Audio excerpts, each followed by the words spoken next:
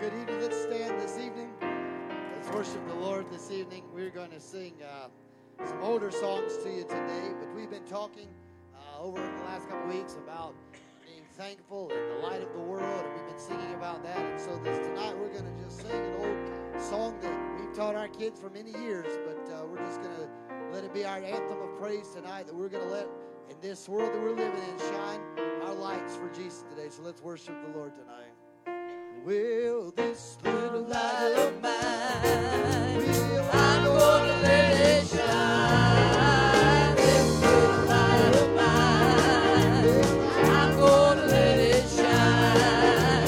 This little light of mine, I'm gonna let it shine. Let it shine, let it shine, let it shine.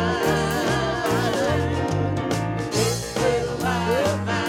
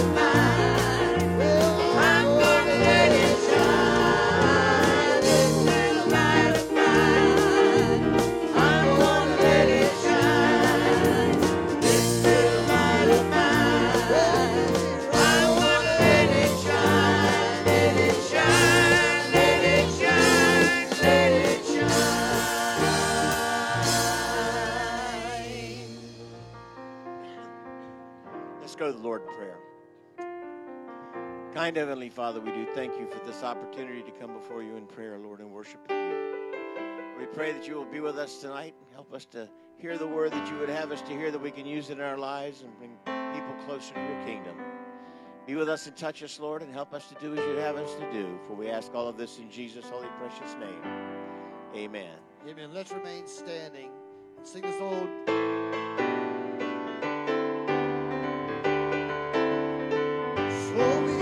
Great and mighty is the Lord our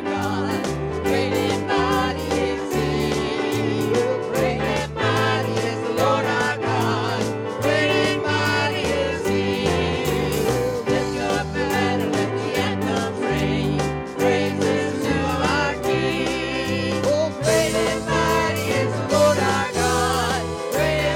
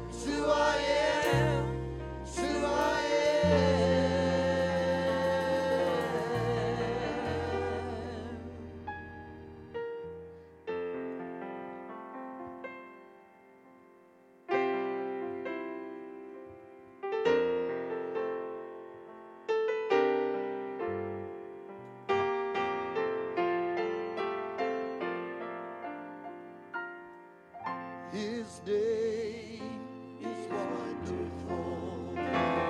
His name is wonderful. His name is wonderful. Jesus, my Lord. He is the mighty King, Master of everything.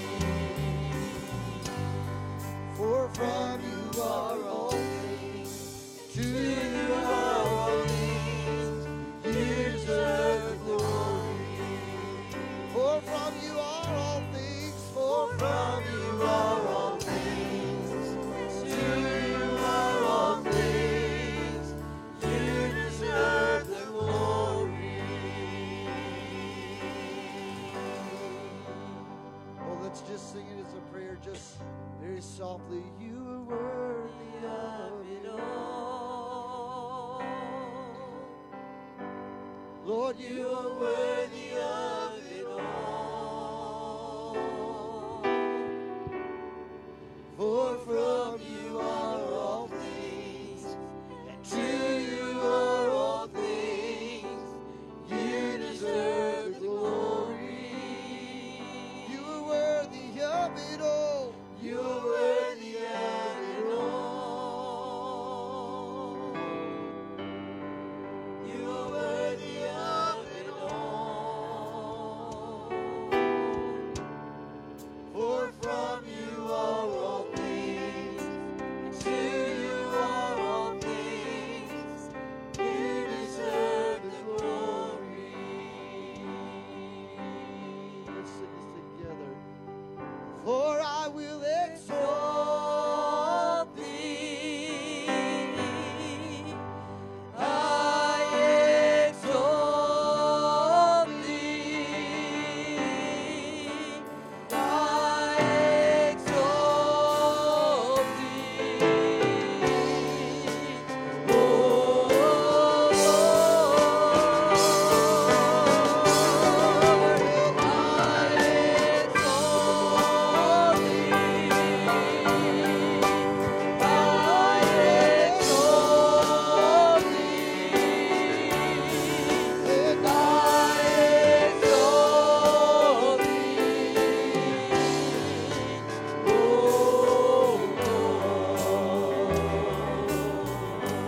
Oh, for thou, O Lord, art high above all the earth. Thou art exalted far above all. For thou, O Lord,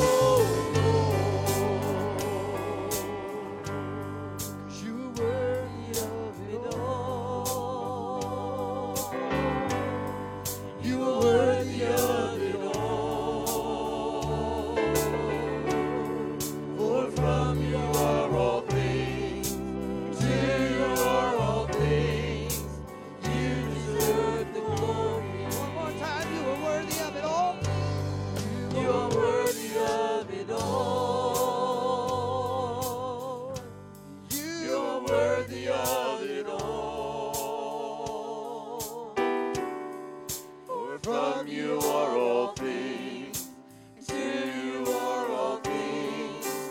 You deserve the glory.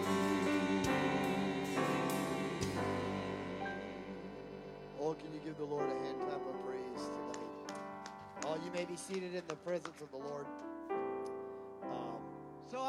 For those of you that are here tonight, we'll get ready to break the bread of life here in a moment. But it's very rare that I get to have my mom and dad in church with me today. And I can already read it on most of you guys' faces as soon as they walked in. The first question you had was, were they going to sing? I know that's what you were thinking. I read it on my mom and dad's face. Don't call on us. We don't want to sing. But he's always famous for putting me on the spot when I worked for him. So we'll return the favor tonight. So I'm going to have him and my mom to come and let them sing something if they can remember the words. You know, they're getting older. They don't remember all their words like they used to. And but he was always famous when back at our home church, whether it was at Ridgeville or at Columbia Road, he would just pull a song out or do something, and he'd just look over there and he'd say, "Just follow me," and tell me a key and just go. So I figured he could do it again. So I'm going to let him come. We'll give him the green mic there and the blue one, if we don't mind, if it's up there, to make sure that. Or you have it? That's fine. Just the yellow one will work. It doesn't matter. Yeah, it's up to you. We'll let him. I was going to ask him to preach, but he did a funeral, so I kind of felt bad asking him to do double overtime today.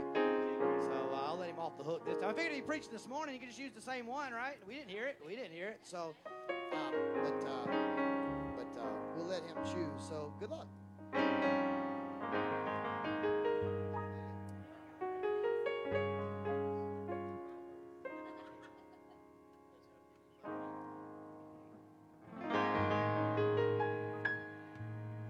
If your heart is heavy with some grief or struggle, you do not have to bear it all alone.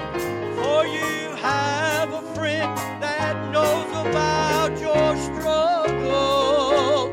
He'll be standing there when all your other friends are gone. And he will calm the troubled waters of your soul.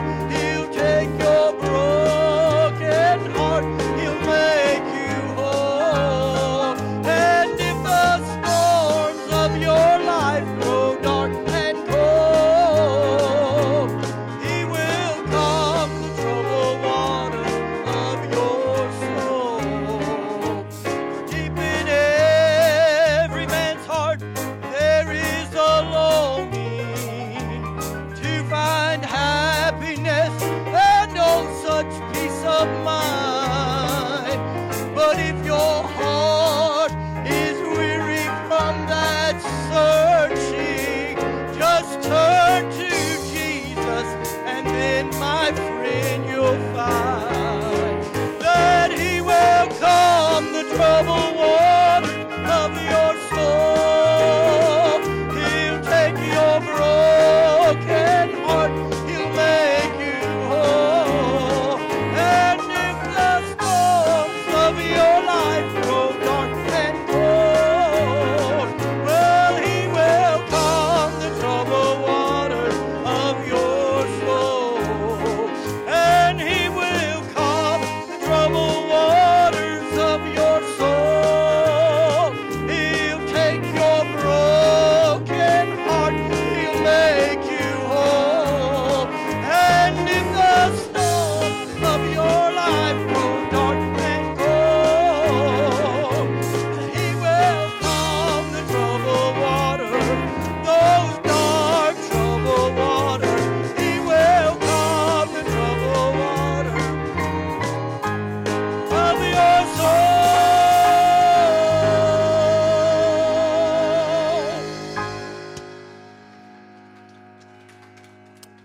They don't do too bad for old people, do they? They do pretty good. Pretty impressed. That's right. They don't do too bad for that. You know, they always say the older you get, but I mean, for 60, he does pretty good for 60. I'm pretty impressed at that. But no, it's been a busy day for all of us today. We have they had a Thanksgiving, I guess you'd say Thanksgiving church feast. I'm not sure how you would call it, but they had church this morning and then had a dinner on the grounds for celebration of Thanksgiving with their church folks, and we all had to get. Brianna was coming from her church, and we met. She and I caught up at Firehouse today at 1:30 to eat a fast sub, to get home, to get changed, to go to a funeral, for them to get from Orangeburg to down here to get to a funeral, for all of us to be involved with the homegoing service of a sweet lady who was a part of our church, my parents' church at Ridgeville years ago, and 71 years young, passed away, and so we were there, and it was getting like 5 o'clock, and I was like, all right, I love the fellowship, but I got to go to work, like I got to go, and so we were booking it over here, and they came in shortly after we got here or whatever, but everybody's been on the road today, so it's been a busy day for everyone involved. But you know, as I said this morning when we were praying for Brother Barnes and Sister Frierson and others, you know, but we still have a lot to be thankful for. I mean, I know today we prayed for unclogging of ears and equilibriums and vertigos, and yes, absolutely. I'm sorry. So I tell you, God's good, y'all. I mean, I just don't know what else to say. God's good, and you know, and I believe with all my heart, Brother Barnes is going to call me tomorrow and say, Pastor, I was able to walk to the mailbox and didn't even stumble, and I believe that, and. But, you know, I was thinking there, standing out there at that graveside today and watching husbands have to lay their wives to rest, and there's sadness of children's faces. You know, not that I am discrediting vertigo.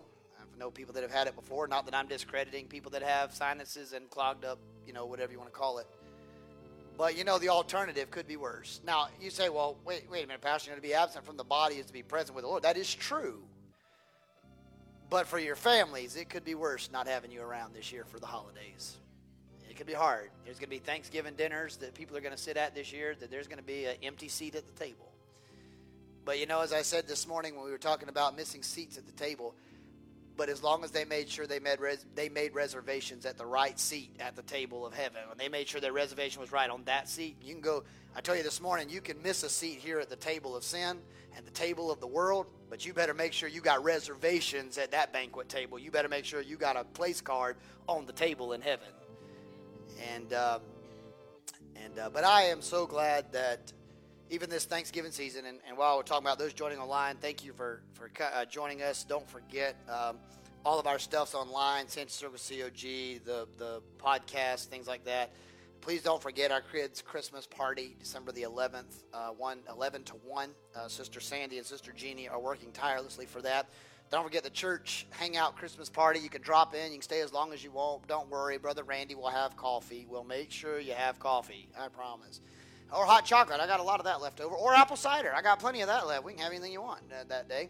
But we're going to have a fish fry, food, fellowship. We need you to bring stuff. We got the fish fries and all that stuff taken care of. But, you know, we're going to need, you know, other just fingery foods, chicken wings and things like that. Or chips and dips and things like that. It's going to be just a fellowship time. If you want to play the Chinese Christmas, please bring the gift already wrapped, gift bag or wrapped, and we'll play that together. It doesn't have to be elaborate. Just remember, do not eat the chocolate off the peanuts. You make sure they come like they came.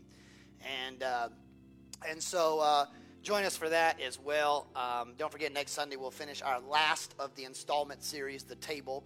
For those that are joining online, if you haven't been following it, the first week we talked about that we are at a table of preparation, and then we talked about the psalmist David said the Lord is our shepherd, but he prepares a table before us in the presence of our enemies.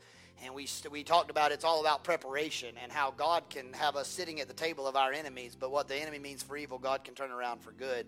Last week we talked about Martha and the story of her serving Jesus, and we talked about that's a table of provision. And we talked about that when you come to God's table, it's about there's work to be done. It's great to have worshipers, but there's also people that are working and they get tired. But God always provides a table. And then for those that joined us this morning, if you didn't join us, go back and stream it. That we talked about David, and he was sitting at Saul's table, but then he realized there was some animosity, and he left and hid in the field. And when Saul came to his table, he asked where David was at. And Jonathan said he went to take care of a family matter, and Saul got so mad. And we talked this morning about the missing seats at the table, and I reminded us as a body that it's okay to miss seats. There's okay to have missing seats at the table of sin, and missing seats at the table of self, and missing seats at the table of the world. But you better make sure you don't miss your seat up there. You better have reservations at that table, because the guest of honor is not king of down here. He's King of kings and Lord of lords. You better make sure when he sits down at his table and he says, "Where are you?" you better make sure you know you got a seat at the table at that banquet hall. And so and we'll finish up next week the last part of the series talking about that also God, and I don't want to preach the whole message, but next week we're going to talk about that God also will give us a table of peace.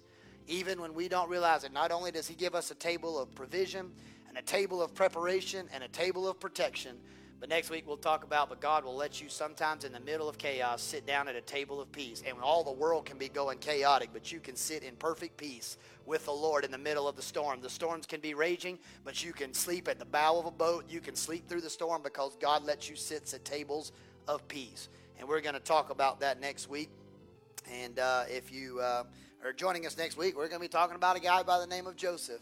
The Bible said that he brought his brothers back in and he set them down at a table after he had put his royal cup into their sacks, and he kept giving them food after food, and he sent them back, and they came back, and the Bible said he couldn't hold it any longer. He had to make things right with his brothers, and he took his royal regalia off, and he cried with all of the Egyptian makeup that he was wearing, and he said, I am Joseph, and what you meant for evil, God sent me ahead of you to turn around for good. And the Bible reconciled that family. He brought his daddy home. He brought his brothers home. And one act of extending that shalom, that peace of God, and saying, hey, I'm not mad at you. And that one act brought an entire family in disarray back to a table of peace. God can make your enemies sit down with you, the lion lay down with the lamb, and we can all sit at a table together, spiritually speaking, and be at peace one with another. How pleasant it is for the brethren to be at peace and unity together. And so you're not going to want to miss next week as we finish up the series, The Table. And then we'll be in Christmas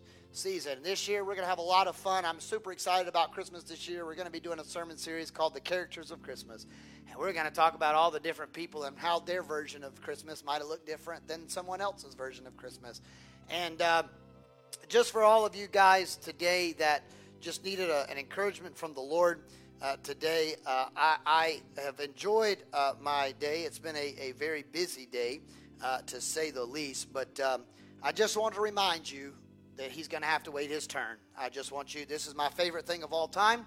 If anybody wants to buy me this inflatable for Christmas, I would love to have this for my yard. You guys know how I am about Hallmark movies and all that stuff. I want to at least get past Thanksgiving. So for all of you that are already in the Christmas season, we're so excited for you. But come Thursday, we'll join you. But some of us are just ready to get to through Thanksgiving. And for those that have already brought things, some folks have already brought leftovers today from their dinner. Thank you so much. I haven't ate it yet, but thank you. I'll be glad to take that. And also let me make a public service announcement. I'm not sure. Am I supposed to tell them that you have that in the back, or I'm not supposed to tell people? Okay. Well, I probably shouldn't tell you because I don't want to share. But because I do have a little bit of a heart, I'm not completely the Grinch that my heart is cold and waxed. It's still a little nice. Miss Brenda Burbage has some pecan brittle in the back, a big sheet that she's made. It should have went home with me, but I will be nice and share if you'd like a piece before you go home. I can share. If you're diabetic, don't get a piece. I'll take your piece. I don't want you to be in trouble or anything. If you're worried about your cholesterol, I'll take it too. It's okay. I'm trying to look out for you. I love you. I'm looking out for you. But that being said, all joking aside, there is some in the back that she made this afternoon when she was cooking, and she wanted to share with those that came to church tonight, anybody that wanted a piece. So before you leave, just go back here. I think she's maybe already has it broke up in pieces already, some of it. Get you a piece of it. It's really good, and just as it's just a little something sweet to take home with you before you go eat dinner tonight or go home or whatever else. So make sure you get that, and thank you for bringing that, by the way, to share with us today. If you have your Bibles, let's go to the book of Daniel, chapter 1. We're going to continue our sermon series that we have been talking about. We've been on a theme for the last couple Sunday nights, doing right even when it's wrong. It sounds like an oxymoron of statement, but sometimes the world will tell you that you're wrong, but you're actually standing up for what's right. Just because the world says it right doesn't mean it's right, and just because the world says you're wrong doesn't mean you're wrong. Sometimes you have to do right even when everyone else says it's wrong. And Daniel chapter number 1, we're going to be in verse 11. Once you have it, you can stand for the reading of God's word, and it'll be on your screen. You can follow along on the screens to my right and my left. We're just going to read a few verses of here to pick up the next section of this message. Then Daniel said to Melzar, who was the prince of the eunuchs and had been set over Daniel, Hananiah, Mishael, and Azariah, This is Daniel's request. Prove thy servants, I beseech thee, for 10 days. Let them give us pulse to eat and water to drink. Then check our countenance. Be looked upon before thee. The countenance of the children that eat the portion of the king's meat at his table. And thou seest how to deal with our servants. So the eunuch, the director of the eunuch, said, all right, he consented this matter, and he proved them 10 days. And at the end of the 10-day trial period, the countenance of them that followed Daniel appeared fairer and fatter in flesh than all of the children that did eat the portion of the king's meat. Thus Melzar took away the portion of the meat from them and the wine that they should drink, and gave them pulse, or gave them what they asked. We started talking last week, or a couple weeks ago, about 3 weeks ago, on doing what's right even when it's wrong. And I started talking to you about the first part of this installment was the deportation. Lack of better terms, they were immigrants. They were brought out of one land and sold as slaves into another land, and left their homeland and everything that was right. And we talked about there was a problem. The problem was Nebuchadnezzar had taken over the city of Jerusalem and basically besieged it and deported all of these children out of their homeland and tried to take away their identity and who they were. And then we talked about he tried to bribe them. He tried to give them stuff they've never been able to eat before. He's like, don't you want to try this? There's not enough money in the world that could have bought you what I'm giving you, because he was trying to, if you will, buy them off or bribe them. Now, I can take care of you like no one else can, because he wanted to get them. We read about it. He wanted to teach them the way of the Chaldeans, and he wanted to literally brainwash them to help promote his agenda. And we talked about how the devil will use that even in today's society. He'll try to wipe out all that you know of God and put all of what he wants you to know inside of you from him so that you can help promote his agenda. We talked about the purpose. We talked about the whole purpose behind his agenda was to create, to further his own plan of what he wanted to do. But tonight I want to talk for a few minutes before we pray. I want to talk to you that even when man has a plan, so does God. Man has an agenda. The enemy has an agenda. Governments have agendas. Churches have agendas. Jobs have agendas. But God also has an agenda. And sometimes, some of them may overlap. Some of them may align. But more often than not, most of the time, God's agenda and man's agenda don't always line up the same way.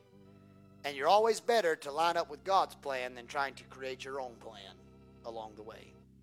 Let's pray. Heavenly Father, we pray over the reading of your word tonight. Bless the hearers and the doers thereof. Open our eyes, hearts, and ears to what thus saith the word of the Lord. Father, I pray that you would speak to us in the solemnness and sacredcy of this moment. We will forever give you the praise, the glory, and the honor that's due your name. In Christ Jesus our Lord we pray. And the body of Christ said amen. Amen. You may be seated in the presence of the Lord.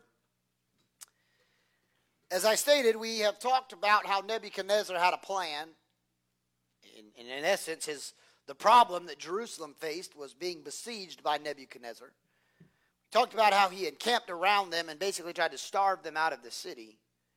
We talked about that he told some of his men when they went in, some of his eunuchs, his servants, said, when you go into the city after they are crippled and after they have no way to fight back, find some of the young men that are quick to learn, that are smart, that are quick-witted, the ones that look like they're very attractive, very savvy, they can learn quickly, and you deport them back to Babylon. And we're going to go through a detox program, if you will, and we're going to brainwash them, get rid of all of that God stuff in their head, and we're going to put their agenda of Chaldean literature and the ways of man, because I don't know what kind of God they serve, but there's nobody that will be able to touch me, oh great King Nebuchadnezzar.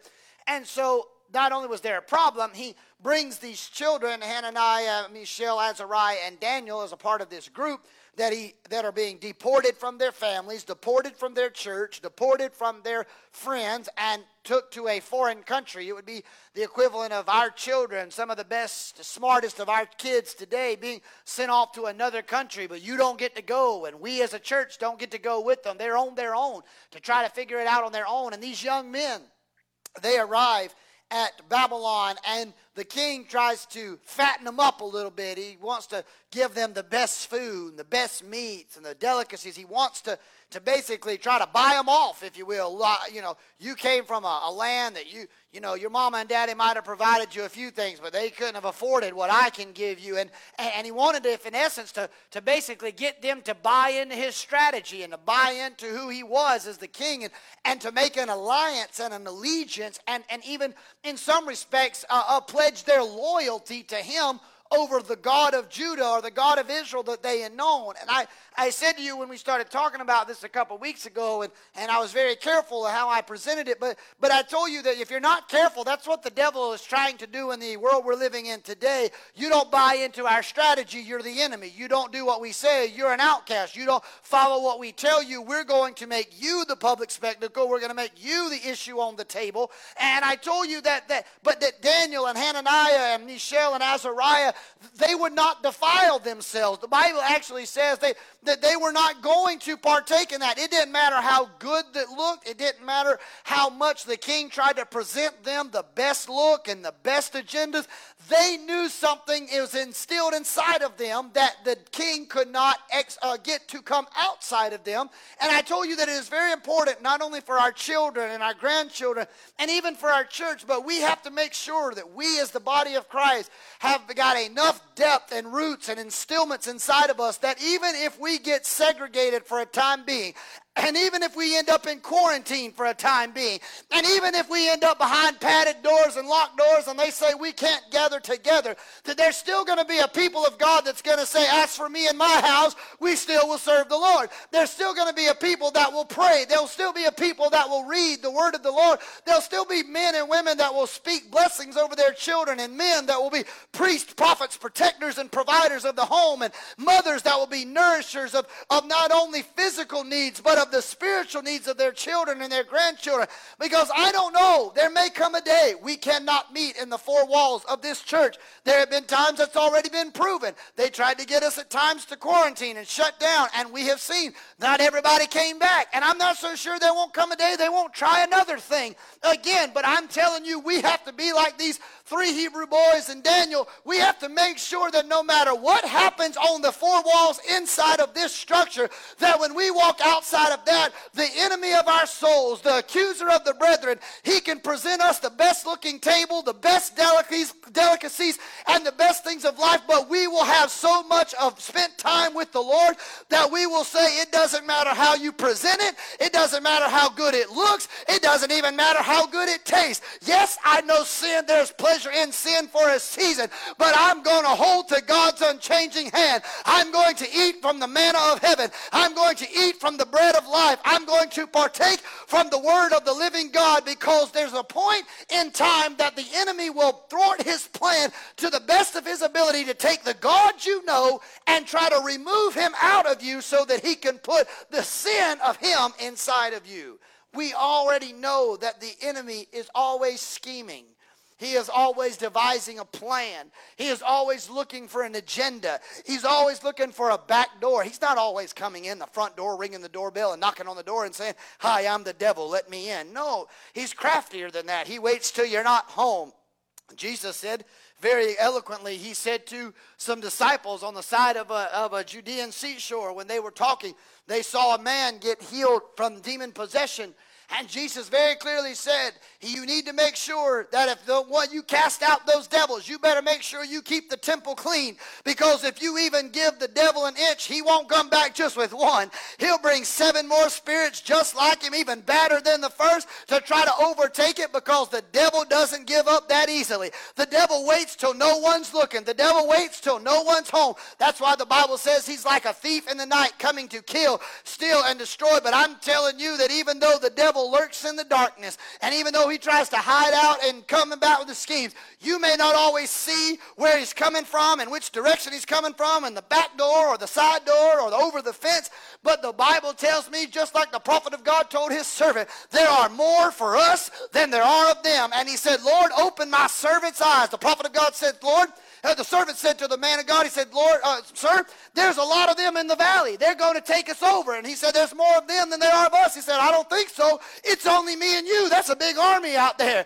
And the Bible said, the prophet of God said, Lord, open his eyes. The Bible said the servant stood over the bow of that cliff, and the Bible said he saw the host of angel armies all camped around him.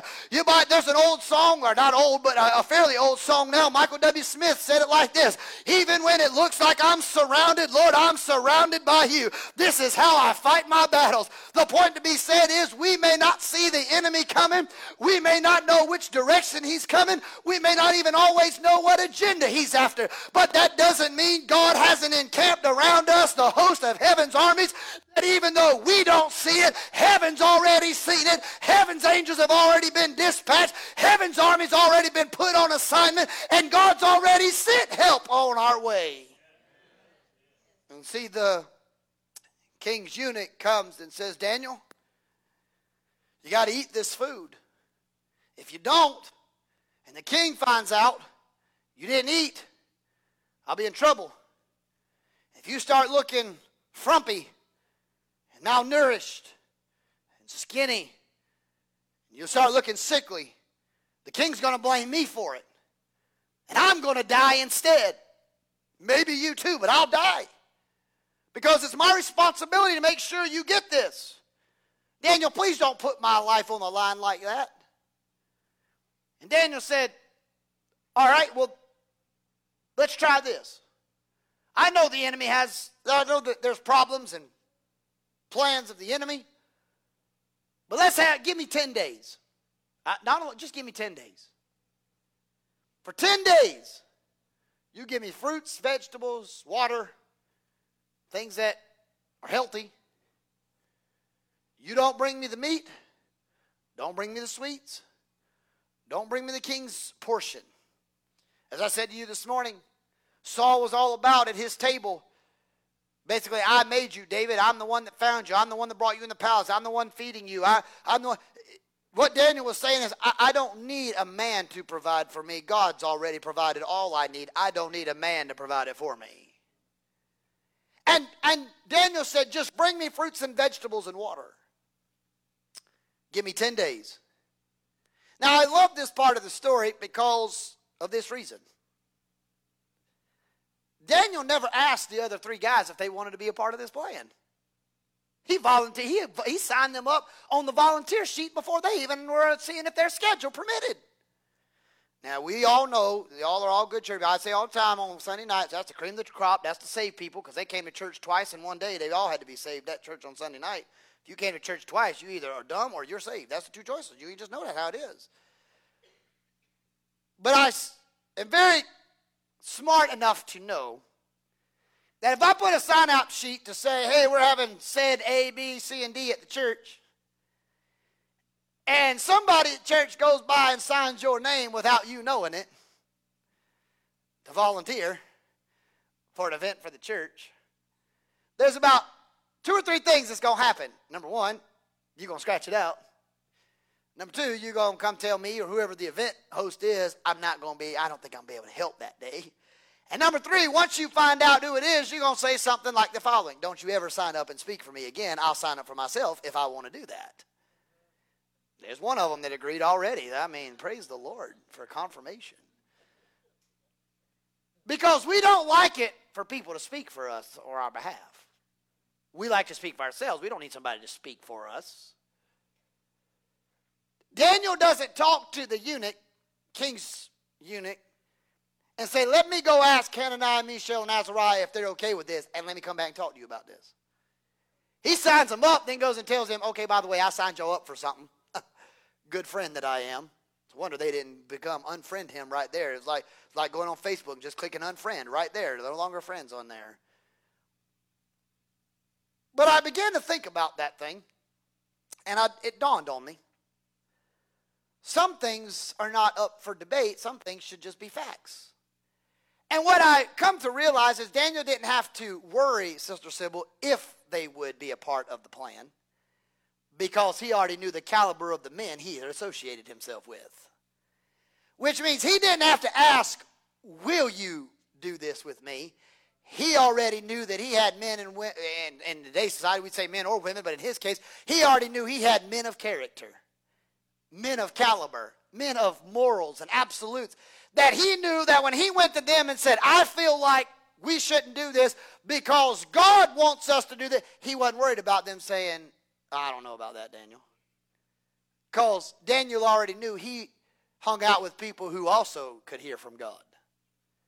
See, that should tell us right now it is very important in whom we align ourselves with and who we associate with.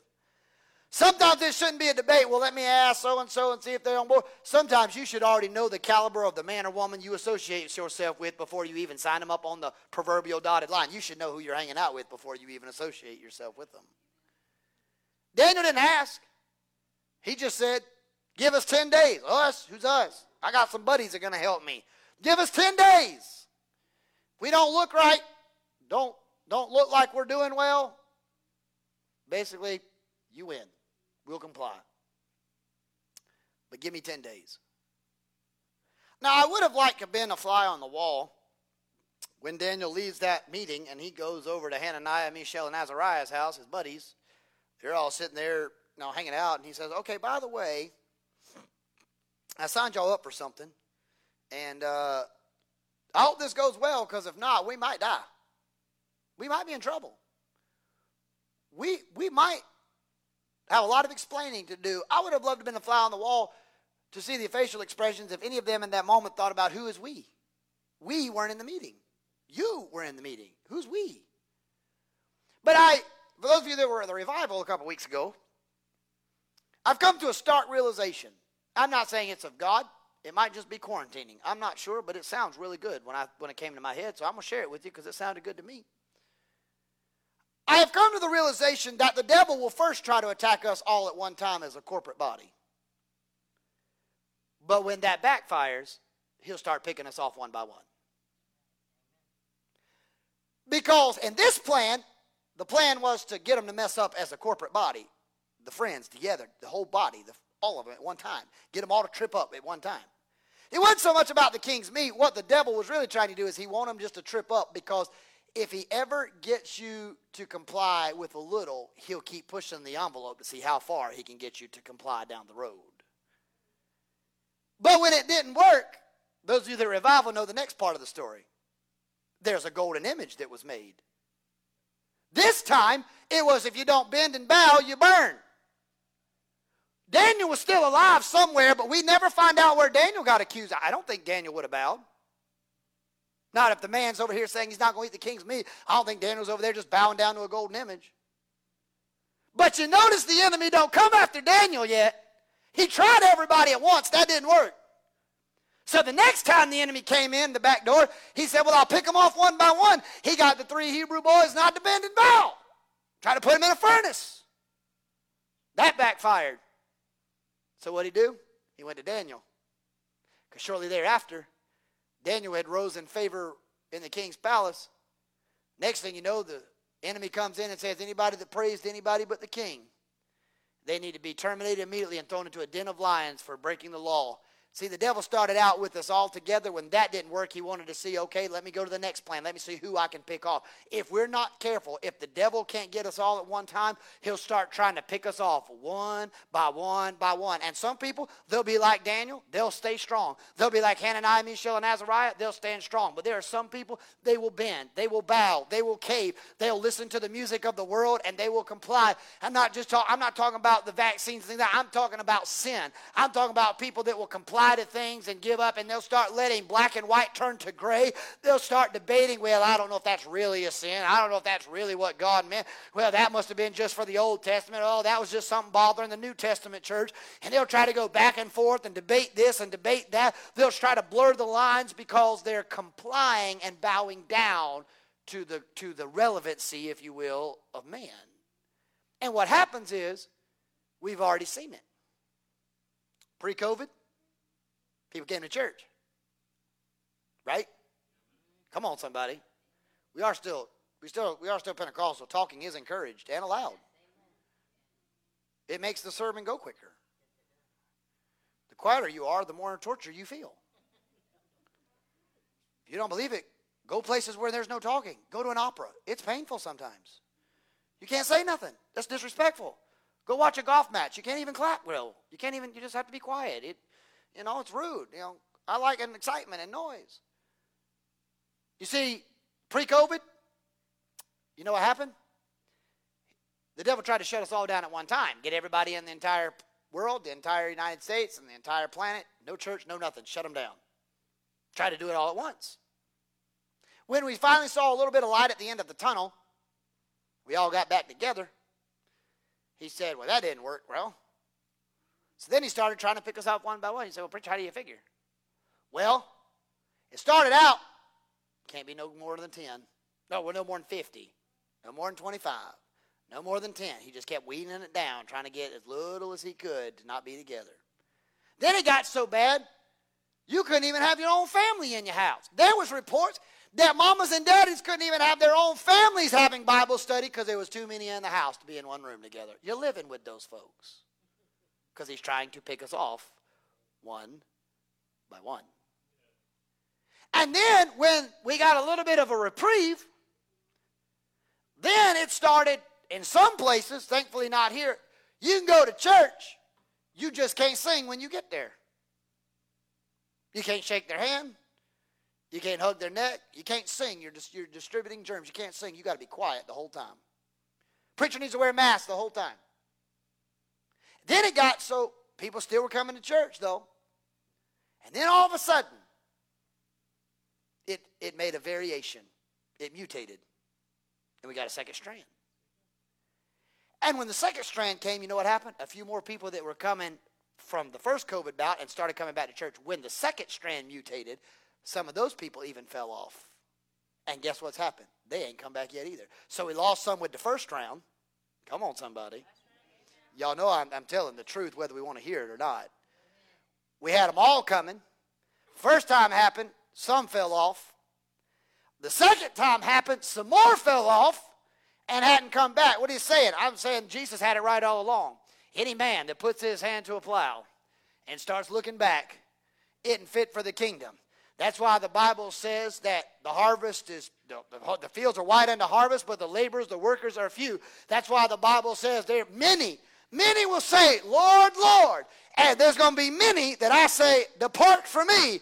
I never knew you. Wide is the way that leads to destruction, but narrow is the way that leads to life. Because I'm come by to remind us, and I'm not trying to pick on people that are homebound or watching online, but I'm here to remind the body of Christ, just like Daniel and Hananiah and Azariah and Mishael, that if the devil can't get us all at once, then he'll try to pick us off one at a time. And some people have allowed the enemy of their soul to instill fear and panic and pandemonium. I'm not saying not be prudent. I'm not saying don't be smart. But I'm here to tell you there are some living in this world that are more afraid of what's going on in the world, what's going on in Washington, what's going on in the world around them, than trusting what the word of the Lord says. The word of the Lord says that if you dwell in the secret place and abide under the shadow of the Almighty, the Bible says in Psalms 91 that he will deliver you from pestilence. That is global pandemics. That means if God said he'll deliver us, it might be on the other side of glory, but that's better than here anyway. One way or the other, we're going to be all right when this is over. Because the devil has a plan, but so does God. Because Hananiah, Mishael, Azariah, and Daniel said, okay, give me 10 days. And you know what happens? They do what they said. They prayed, and they ate what they asked them to bring with water. 10 days later it rolls around. I don't know how it worked that fast, but I guess, I don't know, whatever they ate must have been good. 10 days later, the king's eunuch comes back into the room. Fruits and vegetables and water. He walks in. It's weigh-in day for all you boxing fans. It's check-in moment to see how much you weigh and how you doing. It's the physical. It's the checkup. They walk into the room. The king's eunuch was shocked because the Bible said they were fair. Means their skin tone even looked better. Come on, somebody. They might have had sagging eyes and crow's feet and bags under their eyes from just the stresses of life. But 10 days later, they had enlightened eyes. It was like spiritual Botox. It just fixed it all immediately. The Bible said they were fairer. It means they looked better. Their skin tone looked better. They were fatter. And it was so shocking that the king's eunuch even said, you look healthier than all of us that's been eating this stuff. How is that possible? Because what is impossible with man is possible with God. And what happened was, what the eunuch didn't know is in between the broccoli and the cucumbers and ranch dressing and the carrots and the, green beans and the water in between that, I believe, Brother Gill, those men prayed. And they said, God, I don't know what's going to happen 10 days from now, but I know you're still God regardless of what happens 10 days from now. And I believe while they're eating the physical food they told the king's eunuch, they also were sitting at a spiritual table, so there's some things that were happening that the king could not explain. His eunuch could not explain because they were feasting from something no one else could give them but God himself. And the king's eunuch says, I don't know what you're doing, but keep doing what you're doing. And he revoked the king's spread that they were supposed to get and kept giving them day after day what they were requiring because they were looking healthier, they looked better, their skin tone looked better. He basically said, whatever you're doing, you keep doing it because it's working. Wouldn't you like to go to the doctor for your routine physical? And he walks in and he does your blood work. He grabs your hand and he goes, your skin tone look good. You actually look good around the waist too this time of the year. Wouldn't you like it if he said to you, I don't know what you're doing, but keep doing what you're doing because it's working? Wouldn't you like to hear that from the doctor? If you have a doctor that tells you that, keep them. Because if you go to most doctors, they're going to find something wrong with you because they got to make sure the pharmaceuticals make money, and they got a $1 million house on Kiowa Island they're trying to pay for, and they need you to keep coming back and getting more medicine from them, so they're probably looking for stuff that don't even exist. They're like, you got a third ear. You don't even see it, but they're finding something's wrong with you. You got ear infection of the left ventricle, and that's not even in your ear. I mean, they're telling you stuff you don't even know. Like, there's words I can't pronounce. When I go to the doctor and get it, I'll send them a thing of brand. I was like, does this stuff really exist? Is this word? I mean, it's like 17 letters long. Is that a real word, or they diagnosed me with some disease I ain't never heard of? I don't even know what this stuff is half the time. I mispronounce stuff all the time. She's like, that's not what that means. I was like, well, am I going to live? I don't even know what that means. Talk to me in English. Tell me you have an ear infection. Don't tell me I got staphylococcus. I don't know what that is. Just tell me it's an ear infection. That's what I'm taking medicine for. I don't know. Wouldn't you love, though, the doctor to say you're doing good? You look good. Keep doing what you're doing. No, often they're telling you, well, you don't look bad, but you could do better. You could do this and you could do that.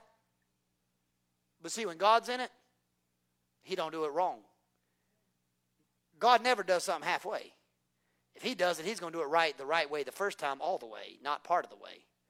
So if God's involved, nobody ever has to look at something God does and goes, well, God could have done it. No. When God gets done, everybody just stands back in amazement and says, I don't know what happened, but whatever you're doing, keep doing it because you can't argue when God perfects it and makes it right. See, the enemy's plan is to destroy and to kill, steal, destroy. But God's plan is, I've come that you may have life and have it more abundantly. Both of them have a plan. You say, Pastor, are you sure about that? Yeah, because one of my all-time favorite scriptures, it's probably one of the most famous scriptures that people quote in the day and hour we live in. For I have plans for you, says the Lord.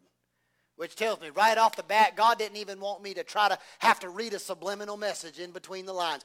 God even used the same word. Look at God go.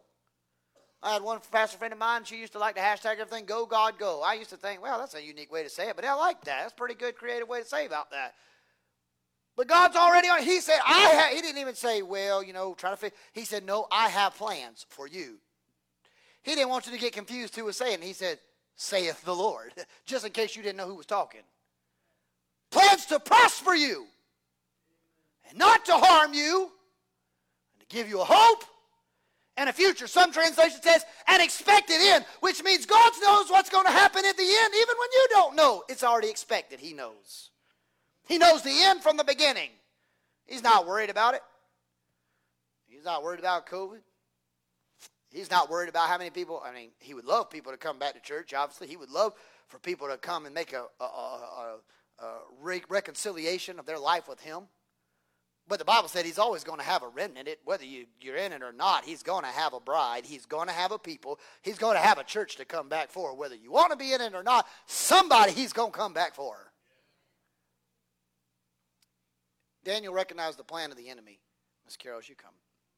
Daniel recognized the plan of the enemy.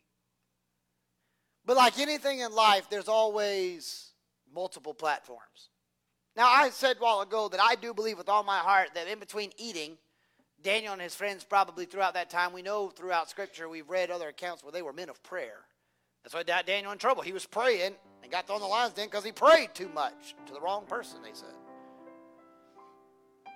But the day and hour we're living in, you know what would amaze the world? Besides the doing whatever you're doing, keep doing it. The things that amaze the world, the Bible talks about confounding the wise. The things that amazes the world is when you can't explain how it happened. You can't explain sometimes even when it happened.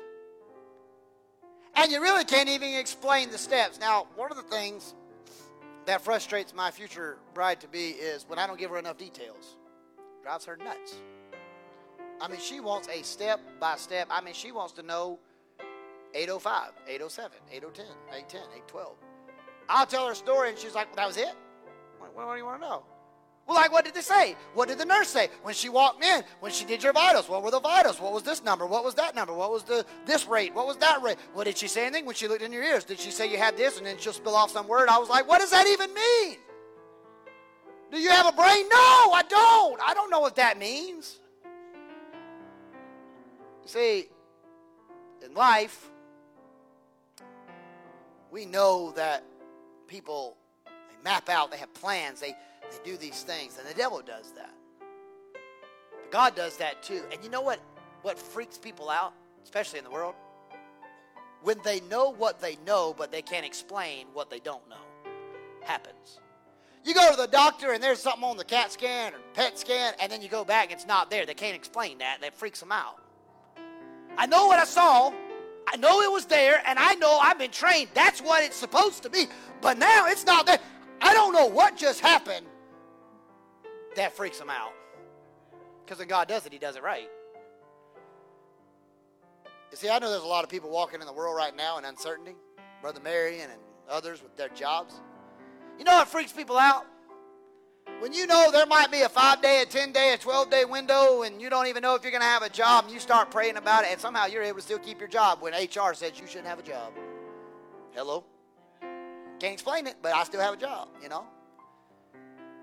It freaks people out when doctors go 3 weeks on antibiotics with steroids to try to clear up an ear for Miss Brenda, who's been battling this thing forever, and they've even tried to take needles and puncture holes in it and get holes in it to break it open and get it, and they say it's so hard and callous and put her on antibiotics. They've got a whole plan. It's hard for them to explain it, though, when she comes to church on Sunday morning and a few of the elders and the men of God and saints of God lay their hands on them and give her a prayer call. They can't explain it now. It opens up and it trains by itself, but a needle couldn't get through, but somehow God got it. They can't explain that. Freaks them out. Because the enemy and the world has a plan, but so does God. He has a plan too.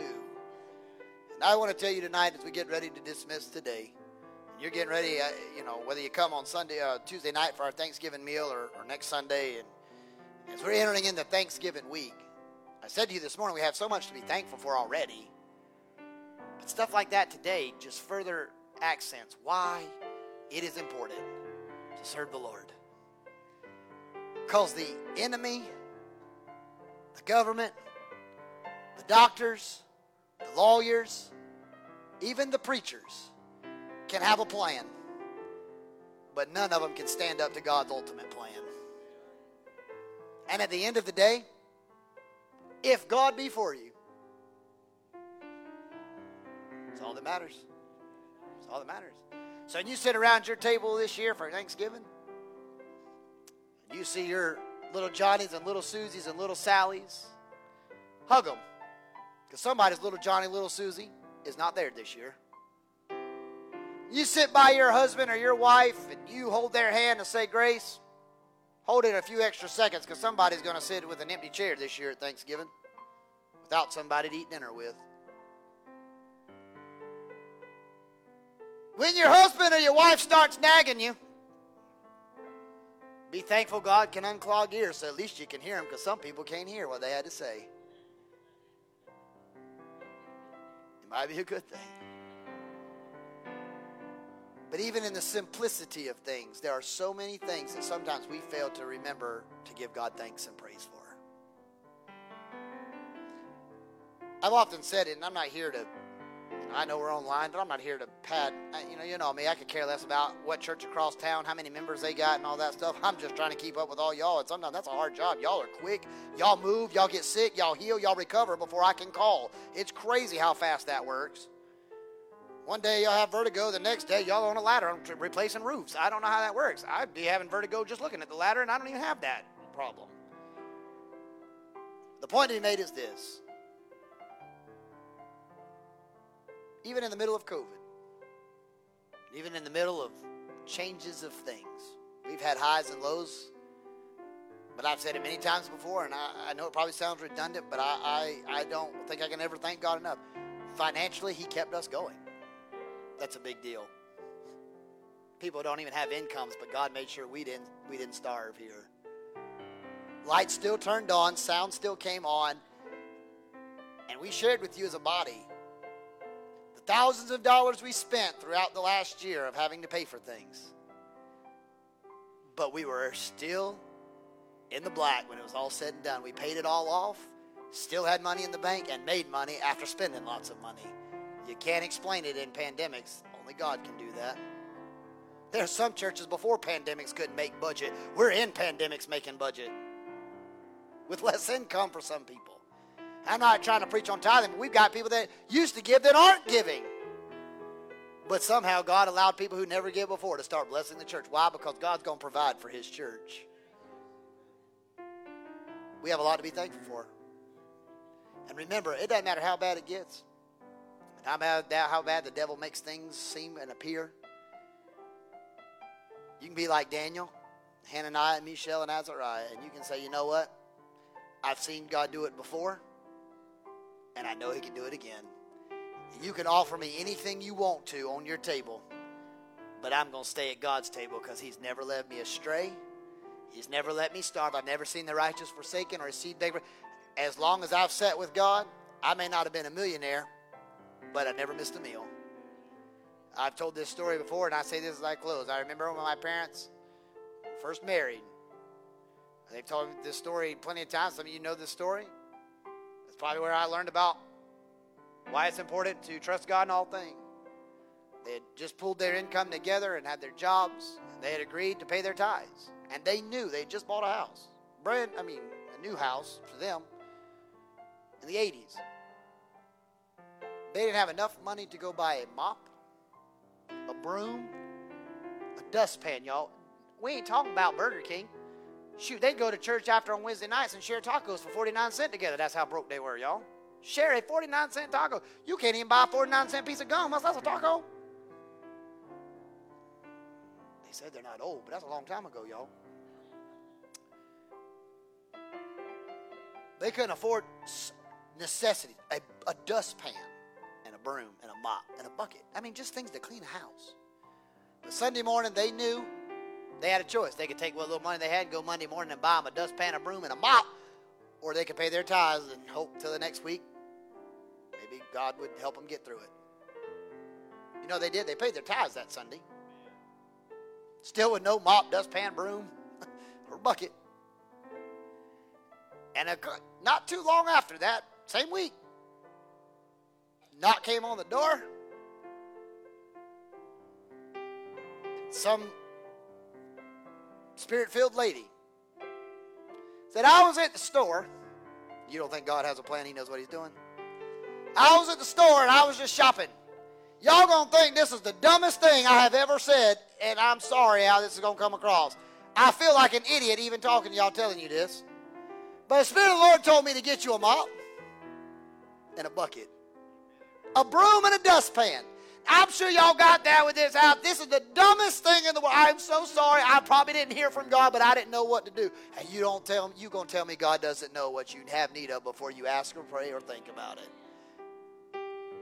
A mop, a dustpan, and a broom, y'all. See, sometimes God's even concerned about the simplicity of things as much as he is the ginormous of things. And so this is my prayer for you today as we stand all over the house. We're getting ready to enter into a season of thanksgiving unto the Lord. It's easy to thank God for the BMW in the garage or the $60,000 savings account you got or the $450,000 home you got. But have you ever thanked him that you just could have enough money to make your mortgage payment? Or did you just thank him that you have a job, period? Have you ever thanked him that the Social Security check may not be as much as you'd like, but you haven't skipped a meal with one yet? Have you ever thanked him that the car still drives and may not be the newest of cars, but it still runs? Have you ever thanked him that you got an indoor plumbing system and a washer and dryer and you don't have to go to the local laundromat and use an outhouse? Simple things, y'all. Some places in the world don't have that luxury. Have you ever just thanked the Lord for warm clothes? Some people don't even have that. Have you ever sat down and just ate toast in the morning with some scrambled eggs and Hillshire link sausage and just thank the Lord? And I'm not talking about like, thanks God for this food, amen. I mean legitimately be thankful for just something as simple as 2 eggs scrambled with some toast. Because somebody in this world didn't even have toast for breakfast. They had to scrummage through a garbage can and just try to find somebody's leftover junk to just survive. See, sometimes it's the simple things we forget about. You know why I believe that's the case? Because the devil, that's part of the devil's plan. He wants us to forget about how good God's been so that we'll take our eyes off of Jesus, the author and perfecter of our faith, because the devil knows the closer we get to Jesus, the more dangerous we are to him as the kingdom of darkness. Please don't let the seasons, the plans, the schemes of the enemy, please don't let them this season get you to get sidetracked and take your eyes off of Jesus, the one who we are to be the most grateful and thankful for this season. See, sometimes the world will say to us, you're doing it all wrong. That's not right. But sometimes we have to do what's right even if the world says we're doing wrong. We have to do what's right. It's not always popular. It's not always accepted. But sometimes we have to stand up and stand out rather than to bend down and comply. Let's pray together. Heavenly Father, to the very best of my ability, I have preached your unadulterated word today to the people of God. God, as we get ready here in just a few moments to just embark from this location, may the Spirit of the Lord go with us and be with us. Lord, some may join us for the Thanksgiving celebration on Tuesday night. Others may not. But you, God, still deserve to be praised and lauded. Prayers of thanksgiving even in moments like these. So, God, when we leave this place, let us be able to say it was good to be in the house of the Lord. And we're in your presence and worship you today. We will forever give you the praise, the glory, and the honor that is due your name. In Christ's name we pray and ask. And the people of God said, amen. Before we pray our prayer of benediction, and I have Brother Randy pray our prayer of benediction, let me remind you 2 things. One, services are Tuesday, not Wednesday this week, Tuesday at 7 p.m. A 1-hour communion and Thanksgiving celebration together. There'll be singing, there'll be some responsive readings, and there'll be some other things, but it's going to be a time where we just spend time with the Lord. And we're going to have a wonderful time together worshiping the Lord. And also, for those that are joining online as well, you can always watch all of our services online.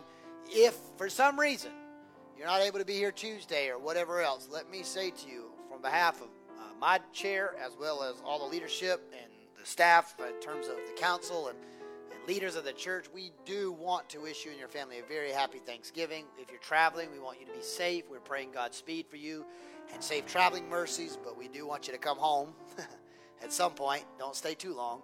come on back home. But if you come back, bring souvenirs and leftovers. Don't let it go to the dogs. Bring it back to some of us. We're some of us are malnourished. I'm just kidding.